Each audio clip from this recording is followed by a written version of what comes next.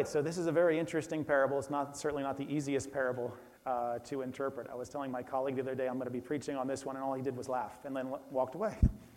So, but this is a beautiful parable. It's been interpreted in a number of ways. I'm going to be faithful to the interpretation of the church through the ages as we look at this transformative parable. The first thing I want to note, though, is last week we talked about identity crisis with a weeping woman who provides a wonderful model for us. She knew her guilt, came weeping before Jesus. She knew who Jesus was, so she knew who she was. She knew who Jesus was. She fell down at his feet in worship and reverence, and she gave him lavish gifts of gratitude. So she provides a model for us of knowing who we are, knowing who Christ is, and then responding in great deeds of service. This parable is going to extend that, but you might have last week said, well, what does lavish deeds of service look like to Christ? Is there any practical ways in which we can love God and love our neighbor? What does specific examples of gratitude look like? So today we're going to be really pressing on the issue of grace and gratitude. Do we understand grace? And how does that flow out in specific ways in gratitude? And as you're sensing here in the parable, it's going to be related to a very difficult issue, which is money and possessions. Mammon is just a catch-all phrase for possessions, for money. So that's the first thing. Note that we're going to be looking at especially the issue of grace and the issue of gratitude in a specific way regarding possessions. And that's why this is also difficult to preach on as well, to receive as 21st century Americans who have quite a bit. So let's connect the dots there. With the woman who didn't suffer an identity crisis in Jesus' parable, where we may well suffer an identity crisis, not knowing what era we live in and what should be our appropriate response. Number two, this is addressed to disciples. So it's nice if you can wiggle out of Jesus' parables and say, it's not about me, not to me. Unfortunately, we don't have that wiggle room. It's specifically addressing the disciples. So those who have been brought into the kingdom of God, those who are saints, or what we call sons and daughters of God, or sons and daughters of light. So this is to the disciples. However, next week's sermon, we'll piggyback on this one. We'll be in Luke 16 as well. So what we realize is there's also Pharisees who are listening to Jesus' comments regarding possessions. And that'll be really interesting as we work through the text today and also next week. So people outside of the kingdom are listening, but specifically it's addressed to people within the kingdom. And then number three, if you have your Bibles in front of you, you'll notice that Luke chapter 15, this parable is coming on the heels of the three beautiful Lucan parables of lostness, right? So we have the one lost sheep of 100, we have the one lost coin out of 10, and we have the one lost son out of 2. And those parables bring up the issues of possessions and material benefaction. So we have coins, and we have sheep, and we have a banquet, and we have a robe, and we have a signet ring, and we have a fatted calf. So that brings up the question, which is anticipated in Luke chapter 16, which is, what then is a wise use of one's possessions, whether it's sheep or coins or signet rings and calves and feasts? So Jesus will now turn to address this issue, which is a right use of one's possessions.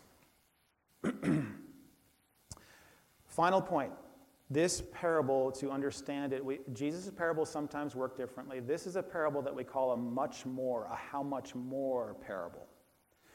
So we've already seen this in Luke chapter 11, where we have this friend who will respond to the needs of another friend, but do it begrudgingly, just because he has to save face. And then we have how much more God is greater than a friend. So he's not like the human plane. And then we have the father who will feed his son, and he's a loving father, but Jesus says, if you being evil know how to give good gifts to your children, how much more will God?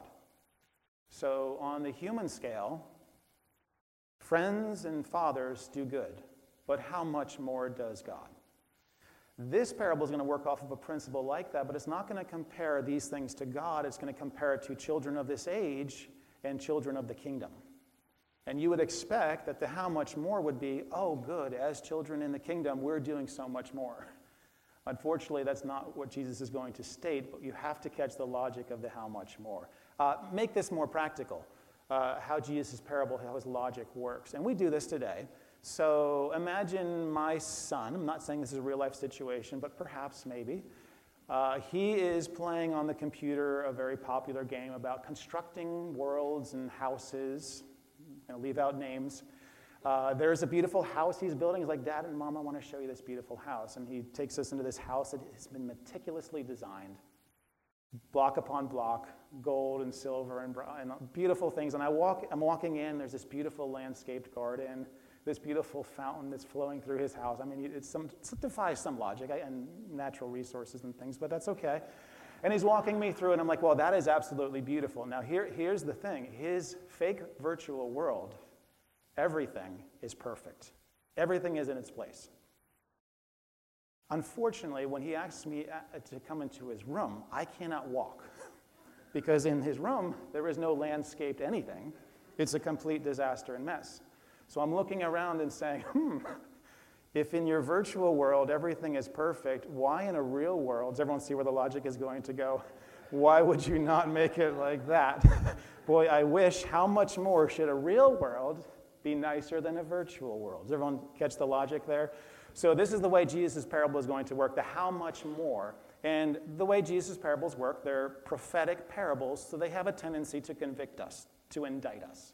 That's okay. That's what parables do.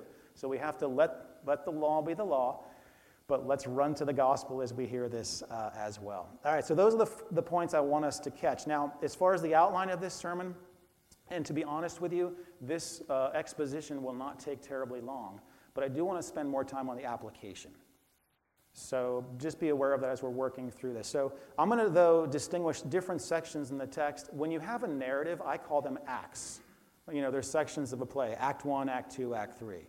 And this will be important for us when it comes to the application. So the first act is in verses 1 through 4. And if you were taking notes there, you can simply write down what I'll call the recognition of the steward. He recognizes something critical. It's recognition. Or if you like A, so we can do alliteration, R, we can do A. It's the assessment of the steward. He's going to make an assessment about the current crisis in his life. And through his soliloquy, which is his I am, we get a window into his heart. Jesus loves to do this too. In Luke chapter 14, he does this with a rich man in the barns. We get insights into what this individual is thinking. So Act 1 is the recognition of the steward with the current crisis that he faces. He sizes up the situation, shores it up, and says, we have a real issue that has to be addressed. So that's verses 1 through 4. We'll look at these in a moment, but this is just the general outline. Then verse 5 through 7, we have not the recognition of the steward, but the response of the steward. So if we're going to go with the R's, we have the response of the steward, or if you want to follow the A's, you have the action of the steward, where the steward makes a decision in light of the circumstances and in view of the future. He makes a decision that's shrewd, it's wise, it has a sense of urgency. So that will be verses 5 through 7. And then in verse 8 is Act 3, and I call that the reward of the steward, or if you want to follow the A, the acclaim of the steward. He receives acclaim. Verse 9 will then be essentially the punchline, Jesus' interpretation of the parable, and you can see there the how much more logic is going to work in verse 8 and into verse 9. And then verses 10 through 13 will address some issues relative to possessions and our heart as well. Okay, so let's look again, verse 1 through 4. There was a rich man who had a manager. Cultural context in the first century, if you're rich, the typical association in the Palestinian world, the Mediterranean world, is rich equals land. You have land. You're not landless. So this is an individual who presumably had a significant amount of land. Luke loves to address the issue of riches. And he has a manager, which we could also translate as an agent. In the first century, the agent is the master, as it were. He's the ambassador for this manager. The manager is an ambassador for the rich man. He acts in his place. So whatever the manager does is really the wealthy rich person doing. So the actions of the manager are the actions of the rich man. That's in the first century. He represents the master with his activities. The charges were brought to him that this man was wasting his possessions. That's a significant issue, and of course that has to be addressed. So in verse 2, the rich man's going to call the manager, this agent, and he's going to say to him, what is this that I hear about you? Turn on the account of your management, you can no longer be manager. And here's the soliloquy. The manager is going to speak within himself, which gives us a window into the insights of his heart. He says, what shall I do? My master's taking the management away from me. And he faces a real urgent crisis because he is not strong enough to dig. Presumably that would be his next line of work. And he's ashamed to beg, which would be the worst line of work for him. So I've decided what to do so that when I am removed from management, people may receive me into their houses. This is a Mediterranean concept called reciprocity. Reciprocity means if you do something good and benevolent to someone else, the expectation is that they will do something good in response to you. It fits in with the honor and shame concept of the first century. So if you do good to another, you could do good to one, that person will do good to you. That's simply the way the first century operated. But notice what is happening here with this individual, the manager or the agent. He knows his present circumstance, but he also has a prospect for the future. In the sake of self-interest, he must make an action, do some duties that not only preserve him at the moment, but are especially long-term objectives that are beneficial to himself. So he has an eye on the present, and he also has an eye on the future. We'll come back to that, but Jesus is going to reference how that is important for us as kingdom citizens of heaven. Verse 5. So summoning his master's debtors one by one, he said to the first, how much do you owe the master? And he said 100 measures of oil, which they would measure in what's called baths, and that would be about 3 years of wages. So it's a significant amount. Presumably, these debtors were contracted by the rich man to farm his land and to give him the produce. But there is a significant debt that is owed.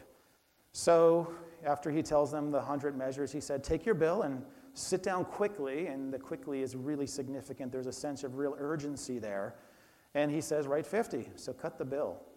A benevolent deed that he knows in the future will serve him well. Then he said to another, how much do you owe? And he said 100 measures of wheat, what they call core, and that's about 7.5 years of wages, a significant amount that is owed as well. And he said to him, take your bill and write 80.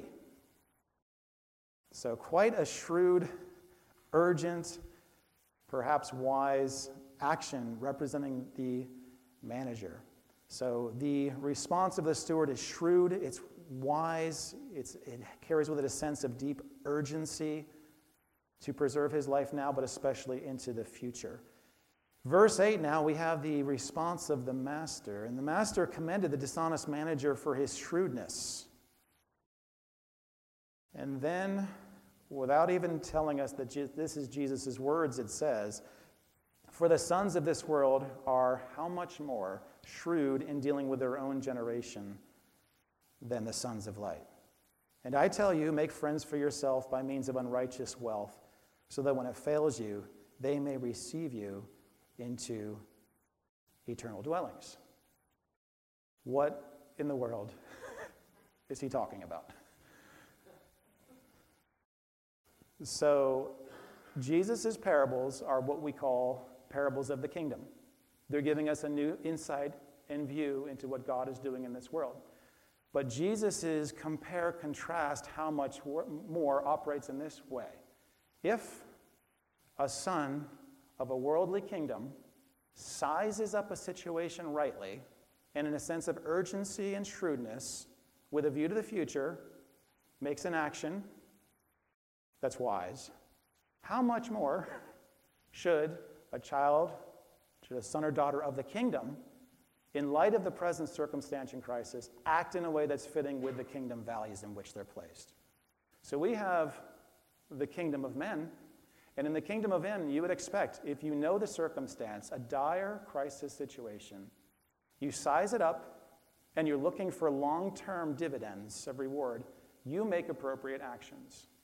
And that's the way this world works. You look out for self-interest, self-focus, but with an eye on your future. This is how people handle their possessions. But that is children of Satan's kingdom. How much more if they in that kingdom know how to size up a situation and respond accordingly to their possessions, should children of the kingdom of God size up the circumstance and respond in possessions in a way that serves the interests of God and his kingdom? Right, so Jesus is saying the sons of this age are better at sizing up the world in which they live and responding appropriately than the sons and daughters of the kingdom. So that's the way the how much more parable works. It works to convict us and to say, sons of this kingdom, the world, do really well with their use of possessions. They size up situations. They act accordingly with long-term dividends. But Jesus' kingdom is, you're a child of the kingdom with different set of values. So how do you handle possessions in a sense that is, here's the urgency of the kingdom, I must respond appropriately with my use of possessions. If they do it, how much more should they do it? So that's essentially the logic that is occurring here in this text. Now, we're going to come to the application in a few moments, but I want to first understand that that's the logic of the parable. And it serves to convict us and to expose us that, hey, if, in this worldly kingdom, people do right, they do what fits in their worldview with possessions. They know the circumstance, and in their worldview, of course, there's no God, there's no future, there's no heaven, but they're still acting with a view to the future, and they size up the present circumstance well. Well, what in the world is wrong with kingdom citizens? They don't understand the present circumstance they're in, which is, this is the kingdom of God, which calls them to make an urgent, wise use of their possessions with an eye to the future and the eternal dividends. Again, we'll come back to the application there. Verse 10, one who is faithful in very little is also faithful in much, and one who is dishonest in a very little is also dishonest in much. If then you've not been faithful in the unrighteous wealth, who will entrust to you the true riches? And if you've not been faithful in that which is another's, who will give you that which is your own? And essentially Jesus is saying your present responses are solidifying, they're ratifying who you are, whether you're faithful and unfaithful. So the steward has recognized their situation and made actions, and Jesus is saying, look at the actions now presently that you're involved in with your use of possessions. But then Jesus will go in verse 13, and as he so skillfully does, tells us there's a heart issue there with recognition. And the heart issue is that we can't have two masters. We are either going to hate the one or love the other, or be devoted to one and despise the other, because we can't serve God and money. So Jesus already mentioned unrighteous mammon. He's well aware of the dangers of possessions and guarding us from committing idolatry when it comes to our use of possessions. We'll talk about that more next week with use of possessions when it comes to those who are rich and who are poor. But for now, I want to address some issues of application for us with this parable. Number one is the issue of the recognition of the steward. The steward recognizes the current crisis, their predicament, and their situation. And they act appropriately, shrewdly, responsibly. Then Jesus says, how much more should citizens of the kingdom size up the situation they're in and respond with urgency? Well, that asks the natural question, what is the circumstance, situation that we're involved with? If it's not the kingdom of men, what kingdom are we in? We're in, of course, the kingdom of heaven. So how do we as Christians work on understanding that we are first recognizing here's the current situation we're in, which is kingdom living? So how do we do that? If the worldly agent knows the kingdom he lives in, how do we as Christians understand our recognition of what kingdom we're living in? And I'll offer a brief comment. First is, for Jesus, the kingdom of God is shorthand for forgiveness of sins, is shorthand for repentance and a life of forgiveness. So kingdom of God is the gospel. We live in light of the gospel. So for Luke, he'll use kingdom of God, repentance and forgiveness of sins, gospel, kingdom, all simultaneously, interchangeably as terms. So how, as citizens of God's kingdom, can we recognize that we are actually in this kingdom? So we're facing an identity crisis.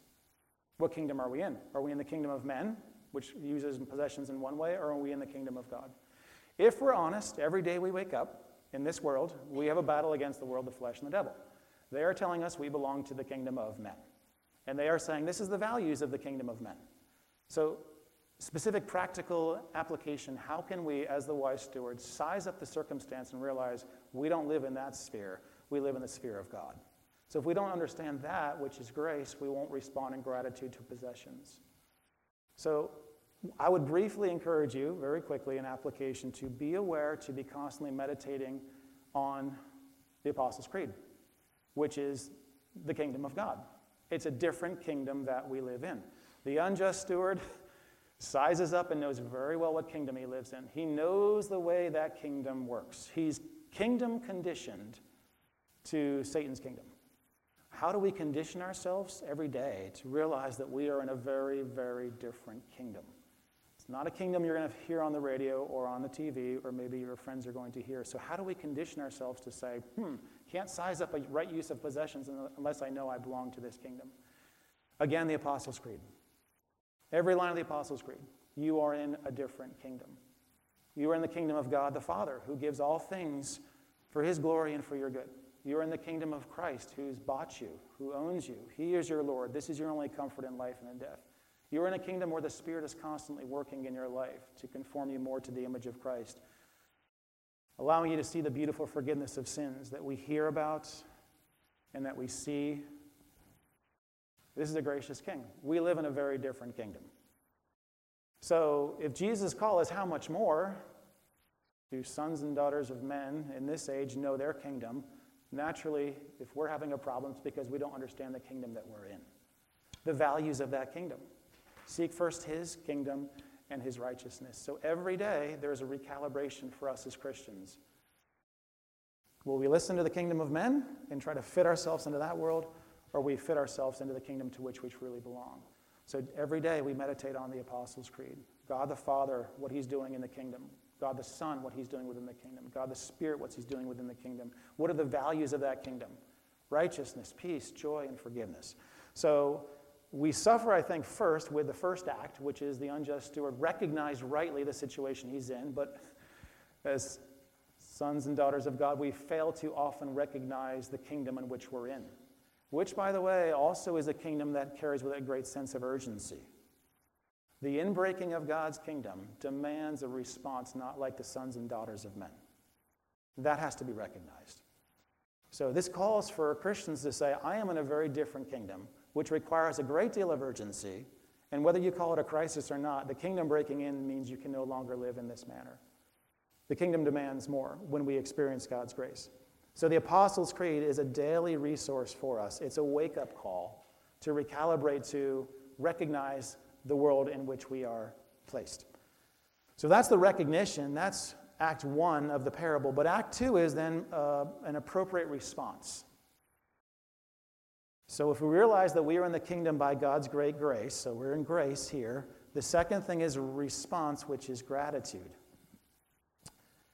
The Heidelberg Catechism says there's 2 ways chiefly that we can live as a good steward in the kingdom of God. One is the Lord's Prayer, and the other one is the 10 Commandments. So this is where application will become practical. Jesus is talking about the use of possessions. So I'd like you to, in your mind, pick a possession. You can call it object A of your life. It could be a toy. It could be a trinket. It could be a tool. It could be something in your house. Some object, just call it object A. Each of us has our own. The beauty of the Lord's Prayer is that we can take all things to God, as Paul says, if it's received with thanksgiving and prayer, and use them in a kingdom-focused, kingdom-conditioned, long-term view of God receiving us into his eternal dwelling.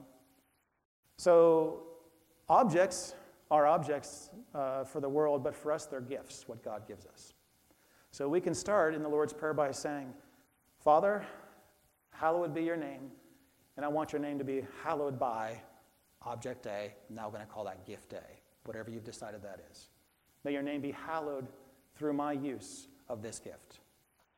May your kingdom, I'm so kingdom conditioned that may I use this object, this gift, in a way that serves your kingdom.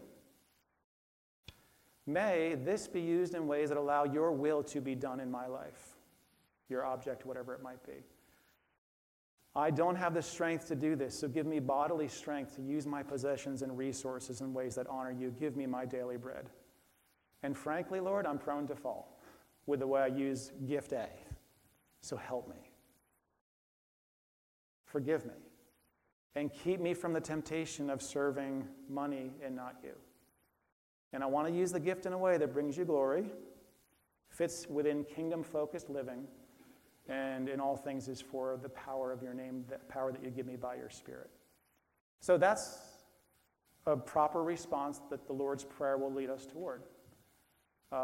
It can be with any gift and possession, but Christians use possessions differently than the world, or they should. This is what Jesus is calling us to do.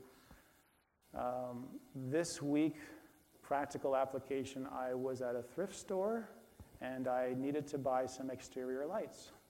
So I bought some lights. They were very cheap, $2 if you're thinking you were extravagant. $2 per light. I needed them. They were a necessity. But I had to kingdom condition the lights because my first instinct is people are going to see how beautiful it is and say, wow, I love that. And it turns to self-worship, idolatry. I'll start to love the gift and not direct it back into kingdom conditioned living. So I would encourage you this week with the gifts that God has given you to bring them into a kingdom-conditioned focus. Thank you, Lord, for this gift. May I use this in a way that shows the urgency of the kingdom, and I want to use this, maximize it for the sake of your kingdom. Give me wisdom.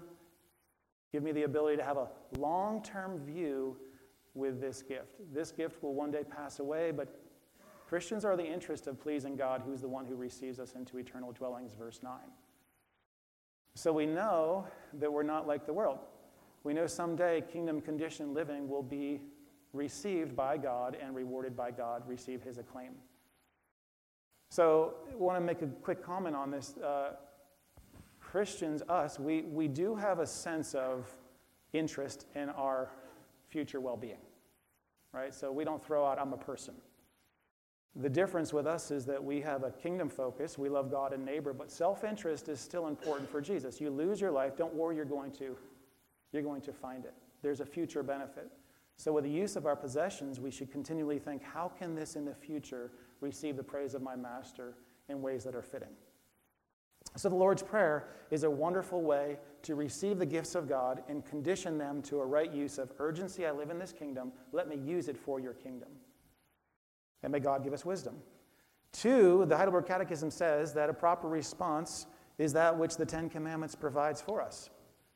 And the Ten Commandments are beautiful because they expose our sin just as Jesus is doing. You can't serve two masters. And Jesus' use of possessions really drives at the first commandment, have no other gods before me. Don't steal, but generously give, and watch your heart deeply. So since Jesus is restating the Ten Commandments for us. So as we walk through the Ten Commandments, it serves to convict and to guide us along in the cheering path of you're prone to use possessions in a way that are idolatrous. So let the Ten Commandments remind and encourage and expose our deep-seated need. And as the Ten Commandments do that, we run back to the gospel, which is grace. And if we think about Christ in the Gospels, how generously he uses every gift he has for the service of Christ and for his neighbor. And he imputes that righteousness to us. So when we look at possessions with a kingdom focus, with a long-term goal of the acclaim of God, it shapes the way we live. So here are some questions to think about. How might I use Object A in ways that direct their use to the glory of God? Lord, thank you for my gifts. How might I use my possessions in ways that serve you and serve my neighbor?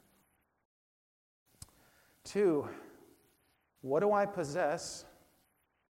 If we're faithful to the teachings of Jesus, what do I possess that tends to enslave me toward idolatry? Unrighteous mammon has a tendency to corrupt, a pervasive, corrupting influence. What do I own? What do I possess? What am I looking to possess that I know will well serve to enslave me and I must guard my heart from? Practically, then, how might my checkbook, my wallet, my purse reflect a kingdom-conditioned orientation to possessions? practically? Does the way we spend or use our possessions reflect a steward who knows this age, the kingdom of God that we live in, and acts urgently and wisely with a view to the future? Is that how we live? Is that reflected in our checkbook, in our purse, and in our wallet? And how might loving my neighbor with my possessions be visibly manifest? Whether that neighbor is rich or that neighbor is poor. What we're going to see next week with the fascinating parable of the rich man and Lazarus is a very practical way of kingdom-conditioned use to those who are in need. This parable is simply a how much more should we respond in light of the kingdom of God. Next week's parable will address specifically your neighbor who is in need. So I intentionally left it as Object A, generally stated, for the Spirit to work in our life to cause us to be more saturated with a kingdom-oriented focus. Dear saints, respond to God's grace in the gospel. Reflect Jesus, who though he was rich, for our sakes became poor and gave everything, even of himself, because he knew the joy that laid before him, the reception of a heavenly dwelling. So may God grant us grace in our own use of possessions.